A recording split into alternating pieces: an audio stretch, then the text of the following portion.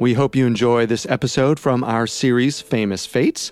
It's about the impactful lives and shocking deaths of history's most influential people. To hear even more episodes each week, subscribe to Famous Fates exclusively on Spotify.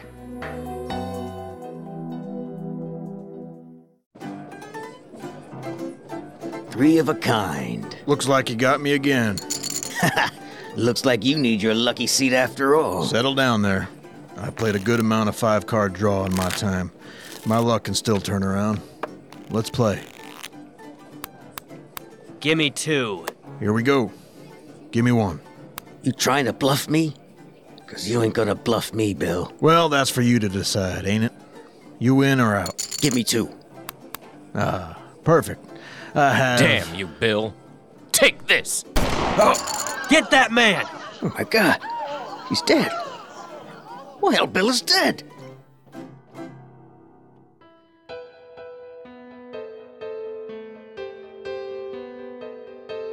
Hi, I'm Vanessa Richardson. And I'm Carter Roy. Welcome to Famous Fates, a Parcast original exclusive to Spotify. Each week, we'll release 5 fresh episodes centered around a common theme, such as Hollywood icons, influential women, or music legends. In each episode, we'll take a close look at the remarkable life of a different person.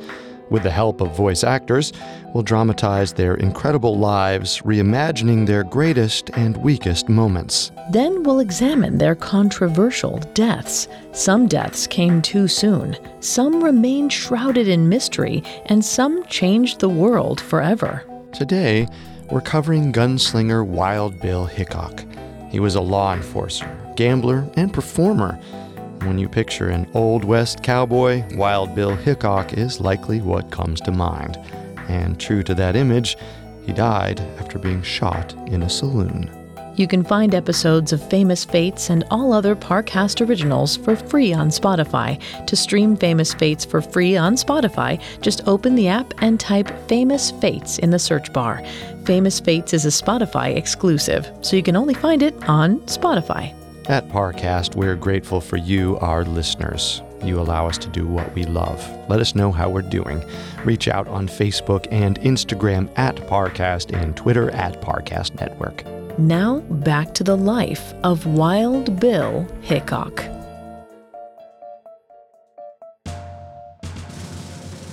(1837). The American experiment was still in its youth, and exploration of the western frontier had begun. In the small town of Homer, Illinois, James Butler Hickok is born. The young James would grow up to be one of the West's most deadly shooters. Much of that skill was learned in his youth through trial by fire. James's father, William Hickok, was a noted abolitionist and actually used the Hickok home as a station for the Underground Railroad. The Hickoks were always at risk of getting caught harboring runaway slaves. James' childhood was filled with previews of the constant dangers the new frontier would present him. Shoot. What is it, Pops? Officers. Officers wanting to investigate our cargo, most likely. James, grab that gun beside you. But I don't know. Doesn't matter what you know or don't know, son. Now take the gun and listen for me to tell you what to do. You there! Hold your cart! We want to have a look-see inside. James, fire that gun now. At them? Wherever you like. Just scare the horses so we have an excuse when we make our escape. Got it. Hey, you get back here! Nice job, son. Know that you probably saved some good lives today. These constant brushes with danger inspired the young James to find a means of protecting himself. So he picked up his dad's gun and took up target practice. He'd shoot cans, posts, and the wild critters that roamed his farm. And he quickly discovered that he was a very good shot. So good, in fact, he became the family's de facto hunter. Even as young as 10, he would begin to bring in major game from around the woods. He would also show off his skills in shooting competitions. His marksmanship became legendary amongst the local townsfolk. It was around this age that he began to hear the stories of the kings of the wild frontier that came before him. And the stories of Daniel Boone, Davy Crockett, and Jim Bowie were the subjects of dime store novels that were popular among James and his friends. James saw a lot of similarities between these legends and his own life, protecting the innocent, helping those in need, and presenting themselves as the coolest people on the planet. The superheroes of the 1800s. James dreamed of joining their ranks as legends of the American frontier, and he began to plan his Western adventures. Much to the chagrin of his parents, who wished for their son to stay in the safety of their farm, instead of into the amoral and dangerous world of the New West. And considering the danger that surrounded their life at home, that's really saying something. And the protest of James's parents fell onto deaf ears. James modeled himself on these American heroes. Hey, this is my river now. You guys get the hell out. This ain't your river. It's Mr. Carr's river. That don't matter to me. I say it's my river, and nothing you scrawny wimps can do to stop it. Hey, who you calling scrawny wimps? All of yous are scrawny wimps, and if you don't get out, I'm gonna... Ah! If you want this dang river so much, you can have it. Come on, guys. Let's go tell Mr. Carr we found a varmint in his river. Ah, the innocence of childhood. But childhood would soon disappear for young James. When he was 14, his father was murdered for his abolitionist beliefs, Which left much of the responsibilities of the family farm to James. James did what he could for the family, but he grew bored and longed for the days of adventure and danger he had with his father. Finally, at age 17, James decided to leave the farm and seek out his own life. He got by initially as a stagecoach driver, making delivery runs between Illinois and Michigan. It paid the bills for a while. Hickok was a rising star in the stagecoach business, and one of the mule boys he worked with, a man named Charles Hudson, thought that James was encroaching on the promotion Charles thought that he deserved. Hickok wasn't a fan of Charles either. He felt Charles mistreated the mules and was much too aggressive on his way up. Finally, during a stagecoach run together, the two of them came to blows. In the ensuing fistfight, they tumbled into the local canal. In the darkness of the canal, both James and Charles failed to find their opponent, and each believed they had killed the other. In the panic of thinking he'd be wanted for murder, James made a split decision to flee Illinois and head to his destiny, the Wild West. Wait, did the two of them just leave the mules up there by themselves? Ooh, I guess. That's a good question, actually. In all the times the story's been told, I don't think anyone has mentioned what happened to the mules. I hope those mules turned out okay. As good as a stagecoach mule could, I'm sure. Well, in any case, James decided to take up a new identity as he headed west. After all, he believed that everyone would be looking for a James Hickok. Makes sense. New life, new identity, less chances at murder charges. He arrived in the Kansas Territory and began to introduce himself under his father's name, William Hickok, Bill for short. He changed his name to unnecessarily cover his tracks, but kept the last name? To be fair, Hickok is an awesome last name. Fair point. Once in Kansas, the newly minted Bill was a busy man. He joined up with an anti-slavery group known as the Kansas Free Staters. It was here that Bill acquired his first nickname from those who disliked his large ego. He was called Duck Bill due to the large lips he possessed. Ouch, a far cry from Wild Bill. He also had a nickname from those in his group that found him fierce and fearless, Shanghai Bill. A much better nickname, but it's still no Wild Bill. In the Kansas Free Staters, Bill befriended Buffalo Bill Cody, who was only 12 at the time, and the group's leader, General Jim Lane. It is said that General Lane was preparing for a war with pro-slavery group the Missouri Border Ruffians, and Lane was so impressed by Bill that not only did he hope to have Bill as a high-ranking member of his army, but Lane also made Bill his personal bodyguard. Being chosen as a personal bodyguard is quite the badge of honor. Indeed. But being a high-ranking member of an unofficial army doesn't equal a large income. Bill's main source of income came from the Pony Express. In between his time fighting for freedom, Bill traveled all around Missouri, Kansas, and Nebraska, delivering mail and freight all around the known West. All in all, it was a pretty good gig for Bill, until the fateful day he found a bear blocking his path. Gold dang bear. Oh, shoot! Get off! Get off! Ah! Oh! And I thought saloon brawls were bad. Fighting a bear is the most manly of manly stories. That first shot hit the bear right in the head, but bounced off the skull and straight out. In the course of the fight, Bill suffered a crushed chest, broken shoulder, and a mangled arm. Bill was sent to recover at the Pony Express's station in Rock Creek, Nebraska. They employed him as a stable hand since, the injuries of a bear attack might be too much for horse riding. The Rock Creek station would become a place of destiny for Bill. It was where the legend of Wild Bill was truly born. The alleged story goes that while still recovering, Bill ran afoul with a man named David McCannels. McCannels was the leader of a local group of desperados. McCannels was a troublemaker, reminding Bill of the bullies he defended his friends from in his youth. Plus, McCannels and Bill both pined for the same woman, Sarah Shull. Now, Sarah was David's mistress until she met Bill, who swept her off her feet. That might be the cause of a little tension. McCannels owned the land that the Rock Creek station was built on, and one day, he entered the station with 2 of his desperado members. Well. It seems like a certain mail station is late on their property payment, Mr. Wellman. Well, Mr. McCannels, I'm sure if you double-check your records. I don't think you heard me, boy. I said you're late on the payment. Now, if you'll just pay me double, we'll just get this trouble squared away. Settle down, McCannels. Get out of here while you know what's good for you. If it isn't Duck Bill himself. I told you not to call me that. You think that's how this works? You don't get to tell me what to do. How Sarah Shull fell for an ugly sissy of a man like you, that's something I can never understand. You leave Sarah out of this. It's not her fault she chose me, it's yours. Ooh-wee, ain't that cute? Well, what are you gonna do, Duck Bill? Arrest me and my boys, huh? You gonna stop me from getting the payment I'm owed, huh? Nah, I don't have that power. But if I tell the sheriff that you're the one stealing the horses and sending them down south, well, he might be able to do something about it. You son of a... You killed him! He had his hands on his pistol. But send for the sheriff if you must. And the undertaker too while you're at it. News of the Hickok-McCannels incident spread like wildfire across the United States. Almost overnight, Bill Hickok's legend had begun to grow. Bill took his newfound notoriety as another means of changing his identity. He grew his famous mustache to help hide his infamous large lips. I think he earned the right to shed the Duck Bill identity. But Bill didn't have much time to bask in the glow of his new fame.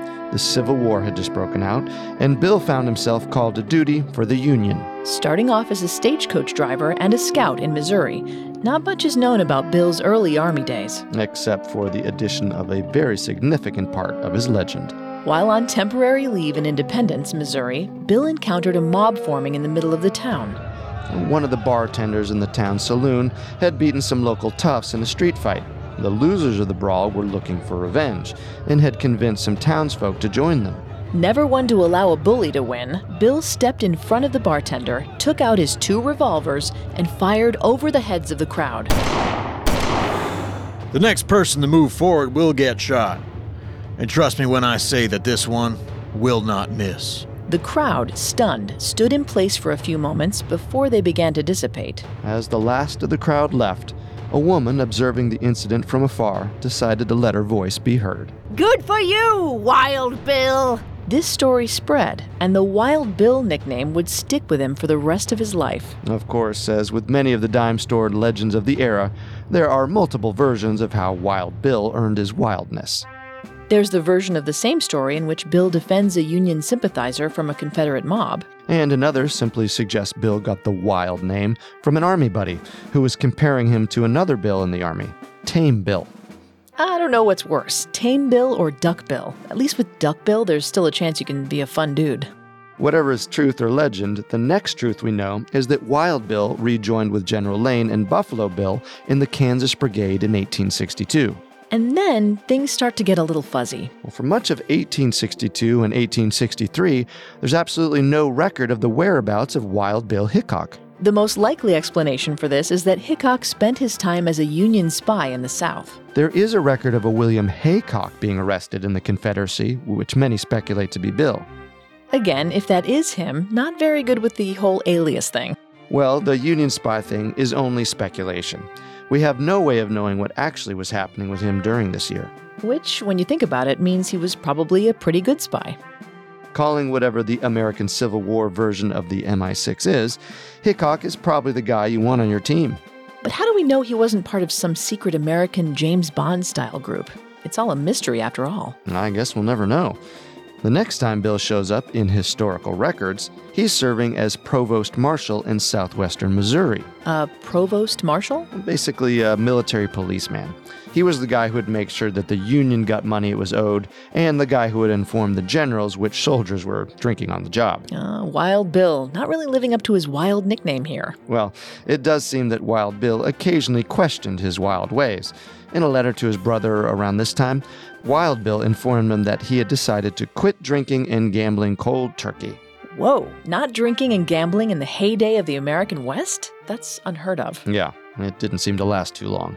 Bill was back to his drinking and gambling ways by the end of 1865. When he found himself in another legend-making incident, this time with a man named Dave Tutt. Well, Tutt was a former Confederate officer, and despite being on opposing sides in the war, the two engaged in a shaky friendship, but it wouldn't last long. The story goes that when Dave instantly rebounded with an ex of Bill's, Bill started sleeping with Dave's sister. Whoa, well, turnabout is fair play, I guess. But what most likely caused the friendship to sever was a gambling dispute. One night, Hickok and Tutt were at the same poker table, and Hickok was on a hot streak. Ha! A straight. Looks like I cleaned you out, Dave. Impossible. There's no way you have this much luck. Some nights you have it, some nights you don't. Old Lady Luck was on Wild Bill's side tonight. You know, you still owe me $40 for that horse trade we made a couple weeks ago. Well, all right. There you go. 40 on the dime. I guess we're even now. No, we ain't. You also owe me $35 for last week's poker game. I don't believe you're right, Dave. It's only a $25 debt. I have the memorandum right here.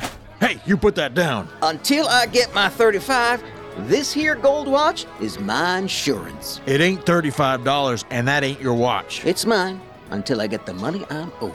If you're looking for a fight, you're not gonna get it here. Lord knows you and your pals have got me outgunned. I'm just gonna ask as nicely as I can. Give me back my watch before you have things to regret. Hickok was humiliated. He couldn't let this insult and theft slide, especially considering that the accusation of avoiding debt could seriously harm his poker career. Thinking they had gotten one over Bill, Tutt's friends taunted him as they walked through town. Oh, look who it is. It's Wild Bill Hickok, lost and alone without his precious pocket watch. I hear Dave's gonna wear that watch right in the middle of town square tomorrow. Huh.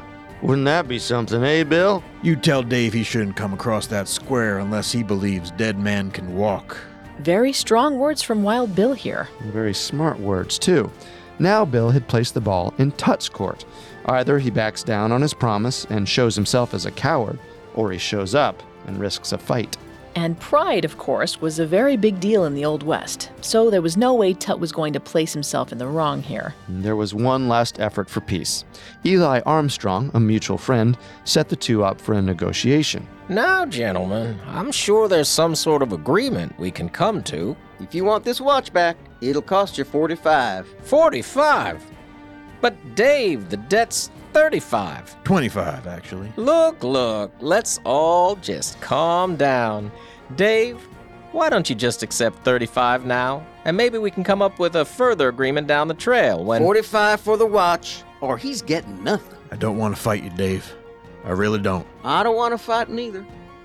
I just want the money that's owed to me. Well, I guess I'll just be seeing you tomorrow. Just know this was all your choice, not mine. Bill, wait! Let him leave, Eli. You'll get what's coming. We'll return to our story in just a moment. Now, back to the life of Wild Bill Hickok. The next afternoon, Dave Tutt made good on his promise and stood in the middle of the town square with Bill's pocket watch on full display. Oh, talk about guts. Word quickly spread to the town and eventually reached Bill. At around 6 o'clock p.m., Bill walked into town, his gun holstered at his side. Dave, I'm here. So I see. Don't you come across here with that watch. You know what this is, then? Boys, I'm killed. Anybody here makes a move, and there's gonna be a whole lot more dead men in this square. Now to get what's rightfully mine. Wild Bill Hickok had won the first quick-draw duel in the history of the West. The iconic image of the cowboy in a classic gunfight, seen in films such as High Noon and The Man Who Shot Liberty Valance, began with this fight. All thanks to a dispute over $10 and a gold wristwatch. 2 days later, Hickok was arrested on charges of murder, which was soon downgraded to manslaughter. The trial was a controversial affair, as 22 witnesses went up to the stand, each seeming to have a slightly different story. It was debated as to who started the conflict: Bill for bringing the gun to the square and expecting a fight, or Dave for taking the watch and refusing compromise. The judge even gave contradictory advice to the jury. He told them both to consider that under the law, Bill was guilty, but also to consider the rules of a fair fight, which would make Bill innocent. All this contradiction and confusion led to the trial having its obvious conclusion. Wild Bill was acquitted of all charges. That's twice now that Bill's been set free after killing another person. The man certainly knew his way around a trial. And like the McCannell story, soon everyone across America had heard the tale. Even newspapers and magazines were seeking Bill out for interviews. Or at least seeking stories they could write about Bill. Some magazines even claimed that Bill had already killed 100 men. That seems like an unreasonable exaggeration. It wasn't out of line with the stories that Bill would have read about his heroes back in his youth. He had finally joined Davy Crockett and Daniel Boone as a legend of the West. But while the rest of America was falling in love with the antics of Wild Bill, there was one group of people who weren't: the citizens of Springfield. You mean they weren't fans of somebody getting killed in the middle of their street? Many in the town viewed the quarrel and duel between Tut and Hickok as unnecessary and were outraged by the acquittal. Despite this, Hickok ran for Marshal of Springfield and even finished second, which was amazing considering his souring reputation. But Wild Bill saw the writing on the wall and left Springfield for greener pastures at the end of 1865. For the next couple of years, Hickok bounced around the West, only adding to his legend. It's possible he served some time as the deputy marshal of Fort Riley, Kansas, but the general lack of records of Wild Bill's antics during this time call all that into question. Among the records we do have is Bill's rejoining of the Army under the command of General George Armstrong Custer. That's a partnership for the ages.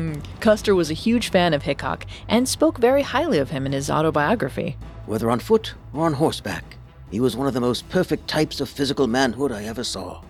Of his courage, there could be no question. His skill in the use of the rifle and the pistol was unerring. His deportment was entirely free from all bluster and bravado. He never spoke of himself unless requested to do so. His conversation never bordered on the vulgar or the blasphemous. His influence among the frontiersmen was unbounded. His word was law. Even Custer's wife, Libby, was a big fan of Wild Bill. Oh, physically, he was a delight to look upon. Tall, lithe, and free in every motion, he rode and walked as if every muscle was perfection, and the careless swing of his body as he moved seemed perfectly in keeping with the man, the country, the time in which he lived. I do not recall anything finer in the way of physical perfection than Wild Bill, when he swung himself lightly from his saddle and, with graceful, swaying step, squarely set shoulders, and well-poised head, approached our tent for orders. Wow, it sounds like she really, really liked him. There were rumors of an affair between Wild Bill and Libby. Based on that description, I would not be surprised. Although it seemed Custer and Hickok worked well together during the Indian Wars, Hickok left the Army again in 1867 and found his way to the town of Hays City, Kansas. The legend and stories that had grown around Wild Bill's name helped to quickly place him in a position of power. By 1869, he was elected sheriff. The 3 previous sheriffs of Hays City all quit within the span of 18 months. Things were pretty reckless and pretty violent in Hays City. I bet the resumes weren't flying in for this job. The people of Hays City were hoping that Wild Bill could live up to his legacy. And live up to it, he did. I'm cleaning out this here saloon. Give me all them valuables and all the beer you've got. Samuel Strawham, stand down and come with me. This has all gone far enough. You think that's convincing to me, Marshal? Just 'cause you're some sort of hero don't mean you got the power to stop me. We're gonna settle this right now, Strawham. You can come with me and that'll be the end of it. But if you reach for that gun, well, you know what comes next. Screw you! I warned you. A far cry from the reception he got in Springfield just 2 years prior. Yes, but while the fame was instrumental in his rise, it also caused a great paranoia to develop. Well, what did Bill have to worry about? At this point, he was one of the most noted gunslingers in the West. Exactly the point. Bill Hickok was a legend, but the Wild West was called the Wild West for a reason. Everyone was trying to stake their claim. And what better way to get a reputation than by killing the great Wild Bill? I see. Like the Waco Kid in Blazing Saddles. Sure. Bill had to constantly keep his head on a swivel, and he would always walk in the middle of the street, eyes darting back and forth to ensure no one could sneak on him. He would even loudly slam open the doors of a bar just to make his presence known, and leave as quickly as he came, just to keep everyone in good and fearful behavior. Still, there were many assassination attempts on Wild Bill during this time. It seemed every Tom, Dick, and Harry wanted to be the one to kill him. But all these Toms and Dicks and Harrys seemed to forget that Wild Bill was a legend for a reason. Get out of my way! Quiet, Mulvey. You want Wild Bill to come out here? Yep. Yeah. I want to kill that so-called Wild Bill. I don't think you want to do that, son. There you are. You're gonna make me the most famous man in the West. I'm gonna kill you right here, right now. Hey! Don't shoot him from behind. He's drunk. Who's gonna shoot me, huh? Hey, there's no one there. Oh, shoot. Well, there's one less drunken fool. Wild Bill seems to have a knack for this whole law and order thing. A neighboring town, Abilene, Kansas, certainly noticed. After an axe to the throat killed their previous marshal, they offered Hickok the job, hoping he'd toughen up one of the rowdiest towns in the territory. Wild Bill took on the challenge with gusto. He started right away in ridding the gambling joints in town of the cheaters and the obvious drunks. As a noted gambler himself, I'm sure Hickok was very passionate about cleaning up the gambling in town. Especially since it was likely that Wild Bill himself would partake in a game or two in his spare time. He is a member of the Poker Hall of Fame, you know. Oh, well, now I do. The mere fact that Hickok was now the marshal instantly sent a message to the entire area. One of the most dangerous elements of the Old West was the roaming cowherd. Many times if a herd's path went through a local farm, the cowboy leading the cows would simply kill the farmer, loot the house, and continue on his merry way. Citizens of Abilene would tell stories of Bill sitting on his horse outside of their farms as the cowherd passed, watching and waiting for one wrong move. The cowboys knew that Bill wouldn't hesitate in killing them if they moved even an inch off their path. So the cowherds all rushed past Abilene without incident. Even the most vicious and notorious men of the era played nice in Abilene, now that Marshal Hickok was running things. A legend goes that John Wesley Hardin, a rather noted killer, rode into town one day and was so afraid of Hickok that he followed Hickok around in hopes of proving that he was doing no wrong. And it actually seemed that Hardin and Hickok were becoming friends. But one night, Hardin was enraged that the man in the hotel room next door was snoring too loud. He, in his anger, shot the man through the wall, killing him. Knowing that Wild Bill would kill him for this, he went right for his escape. Only clad in his undergarments, Hardin climbed to the roof and saw Wild Bill on his way to the hotel. He dove into a nearby haystack and stayed there for the rest of the night. In the morning, Hardin, still only wearing the undergarments from the night before, ran to his horse and got out of Dodge as quickly as he could. Scared out of his pants. For real. But that's what Wild Bill brought to the table. No man was safe from his justice, and everyone knew it. It seemed that Hickok had finally found a place to settle down, as his role in Abilene was going pretty well, wouldn't you say? I'd say so, yeah. So, it was in Abilene that Wild Bill would establish some of his few lasting relationships. He took a younger deputy marshal named Mike Williams under his wing, and the two of them grew very close. And it was also during this time that Bill met his wife, Agnes Lake. She came into the town one day as part of a traveling circus, performing as the show's horsewoman, tightrope walker, dancer, and lion tamer. What a woman! I know. She was basically the perfect match for a legend of such stature as Wild Bill. The two fell in love at first sight and kept correspondence when Agnes' circus left for the east. Wild Bill was on top of the world, living the life of the Wild West legend he dreamed of being back when he was James. However, in 1871, that would all change. We'll return to our story in just a moment. And now, let's continue the story. Hickok, as part of his marshal duties, was tasked with an unusual assignment. One of the local taverns, owned by a pair of men named Phil Coe and Ben Thompson, featured a very large painting of a bull with, well, a fully erect male genitalia, which offended some of the town. Yikes. I can imagine. I mean, I don't want to imagine, but I can. One day, Wild Bill stepped into the tavern and broke the news that the painting would have to be taken down or altered. And when Phil and Ben refused, Hickok stood there with his revolver until the necessary alterations were made. This is absolutely outrageous, a violation of my rights. You're a damn Yankee. Someone ought to kill you. Well, why don't we just kill him ourselves, Ben? I can kill a crow on the wing. I'm sure I can take down one man. Did the crow have a pistol? Was he shooting at you? I will be. Thank you for your time, gentlemen. Keep your paintings in line next time, okay? The crow line would become one of Bill's most famous, another story to spread across America. But it was a line that simply added to the tension between Coe and Hickok. And on October 5th, 1871, the tension boiled over. Someone shooting this late at night? Can't be good. Mike, you stay here. I'll check it out.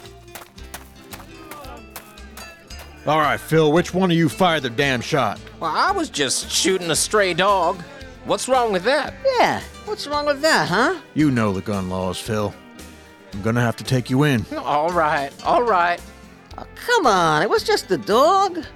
You're gonna kill him for shooting a dog? Why don't we try to kill you, huh? Let the man do his job. Get off of me! Screw you, Hickok. Damn it. Mike! Mike! Mike! I told you to stay. Mike, say something. You killed... If you guys know what's good for you, you'll get on your ponies and get out of this town real quick. Yeah. Yes, sir. Mike, come on, Mike. Let's get you inside, all right? You're gonna be okay, Mike. Mike! That's heartbreaking. It is. In the confusion of the brawl and the attempt on his life by Phil Coe, Wild Bill had accidentally killed his best friend, Mike Williams. This accidental murder changed Bill forever. It's said that Mike was the last man he ever killed. And according to some witnesses, Wild Bill grew more aggressive in his marshal duties. He'd go in saloons, kick everyone out, and throw anyone who didn't comply out the windows and doors. If you look up more aggressive in the dictionary, that's probably the picture you'll find. If dictionaries had pictures.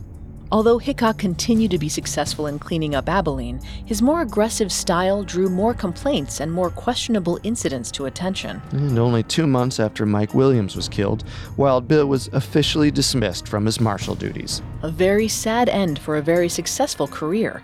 Wild Bill never returned to law enforcement. He instead went back to his first love, professional gambling, which he was still very good at. He is a Poker Hall of Famer after all. But, of course, even the best gamblers have their ups and downs. It's the nature of the game. Looking for a more consistent form of income, Bill headed east and tried his hand at the acting profession. He headed up to Niagara Falls, New York, to star in a rodeo-style show, where he infamously fell flat on his face while trying to rope up a buffalo. Wild Bill's fall from grace was swift and painful. He joined up with his former war partner, Buffalo Bill Cody, in New York City and participated in what would be the predecessor to the world-famous Buffalo Bill's Wild West show. Here, Wild Bill was well paid and well fed and was able to gamble and get in bar fights as much as he wanted. But he wasn't happy. Acting wasn't really Hickok's forte, and he began to drink more and more before shows, which, as you can imagine, just made things worse. And frankly, the East wasn't the place for Wild Bill. He was destined to live out his life on the wild frontier. He left the company of Buffalo Bill in 1874 and headed back on the open trail. His next 2 years were spent moving from town to town, gambling and drinking the night away. In many ways, Bill was a shell of his former self.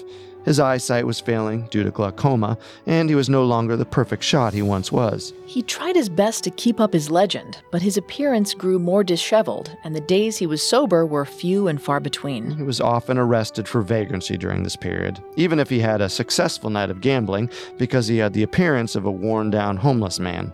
It really is like the classic Hollywood downward spiral, the Britney Spears of his era. But, like Britney, there was always hope for the big comeback.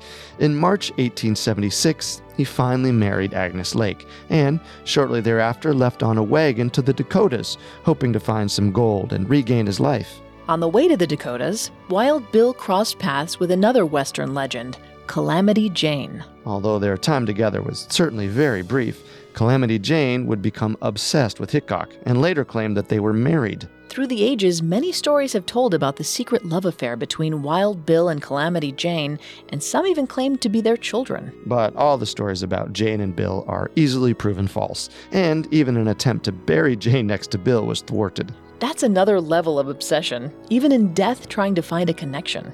From what we know about Wild Bill, the one true love of his life was Agnes. He wrote to her often as he made his trek to the Dakotas. But as much as he was excited about this new opportunity, he also suspected that his death might be closer than expected. Agnes, darling, if such should be we never meet again, while firing my last shot, I will gently breathe the name of my wife, Agnes. And with wishes even for my enemies, I will make the plunge and try to swim to the other shore. Unfortunately, Wild Bill's vision of his death proved to be correct. He would meet his end in the town of Deadwood, South Dakota. As with every place he went, Hickok engaged in the local poker scene. On August 1st, 1876, he won heavily in a game with Jack McCall. 2 pair. Damn it! Wiped clean again. Here, take this. What? You'll need some money for breakfast in the morning. Don't want you to go hungry, kid. You giving me charity? I help where I can, kid. Just take my advice and trust me from experience. Don't gamble again until you've got enough to cover yourself, okay? Insulted and embarrassed by the loss and the unwanted charity, Jack went to get a drink and plot his revenge. The next day, August 2nd, 1876, Wild Bill arrives to the saloon for another day of poker. Normally, Wild Bill always selected his lucky seat, which was any seat facing the door, a habit from his paranoid days. It was so he could see if any of his enemies were coming in. However, on this day, Bill had arrived too late. The seat that faced the door was taken. Wild Bill asked twice if he could switch seats, but he was refused. Anything to disrupt your opponent's lucky mojo, I guess. Hey, you take what you can get in poker. Still, wishing to gamble, Bill reluctantly took the next available seat and started to play. And because he was not facing the door, he did not see a drunken Jack McCall enter the saloon, pistol in hand, heading right towards him. Damn you, Bill.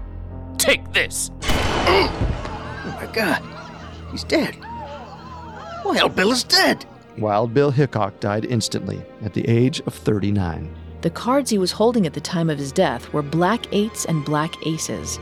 That hand is known to this day as the dead man's hand. The 5th card that he had just received is, however, still up for debate. After years of men trying their darndest to kill one of the West's greatest legends, it was a drunken poker player insulted by a kind gesture that finally did the deed. A jury of local miners tried McCall the very next day. McCall claimed that he had killed Wild Bill as revenge for killing his brother during his martial days. The jury of miners acquitted McCall, which prompted a local newspaper to write, "Should it ever be our misfortune to kill a man, we would simply ask that our trial may take place in some of the mining camps of these hills." That's a great line. Sensing he wasn't well liked in Deadwood, McCall fled to Wyoming and bragged to anyone who would listen that he was the killer of Wild Bill Hickok. It was soon realized that since Deadwood was an Indian territory, that McCall's trial in Deadwood had no legal basis. He was arrested again in Wyoming and charged with murder. McCall was quickly found guilty and was hanged for his crime. The lesson here, kids, is never brag. It seems very fitting that the ultimate lawman, even in death, still saw justice served. Wild Bill Hickok's legend only grew in the years after his death, and he has become one of the enduring images of the American frontier. From the day he was born, he was destined to seek adventure, right wrongs, and, well, be wild. He earned his place amongst the heroes he so desired to be. Few men represented the spirit of the West, quite like Wild Bill Hickok.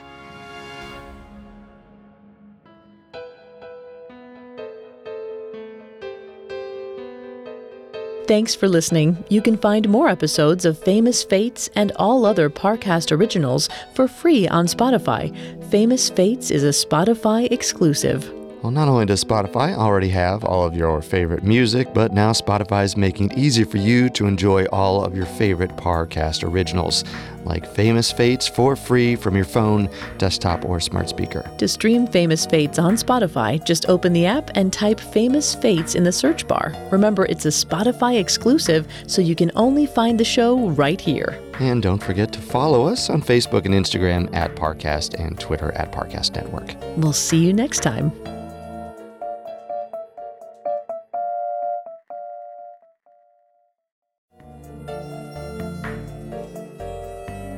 If you want to hear more episodes like this, subscribe to Famous Fates, available exclusively on Spotify.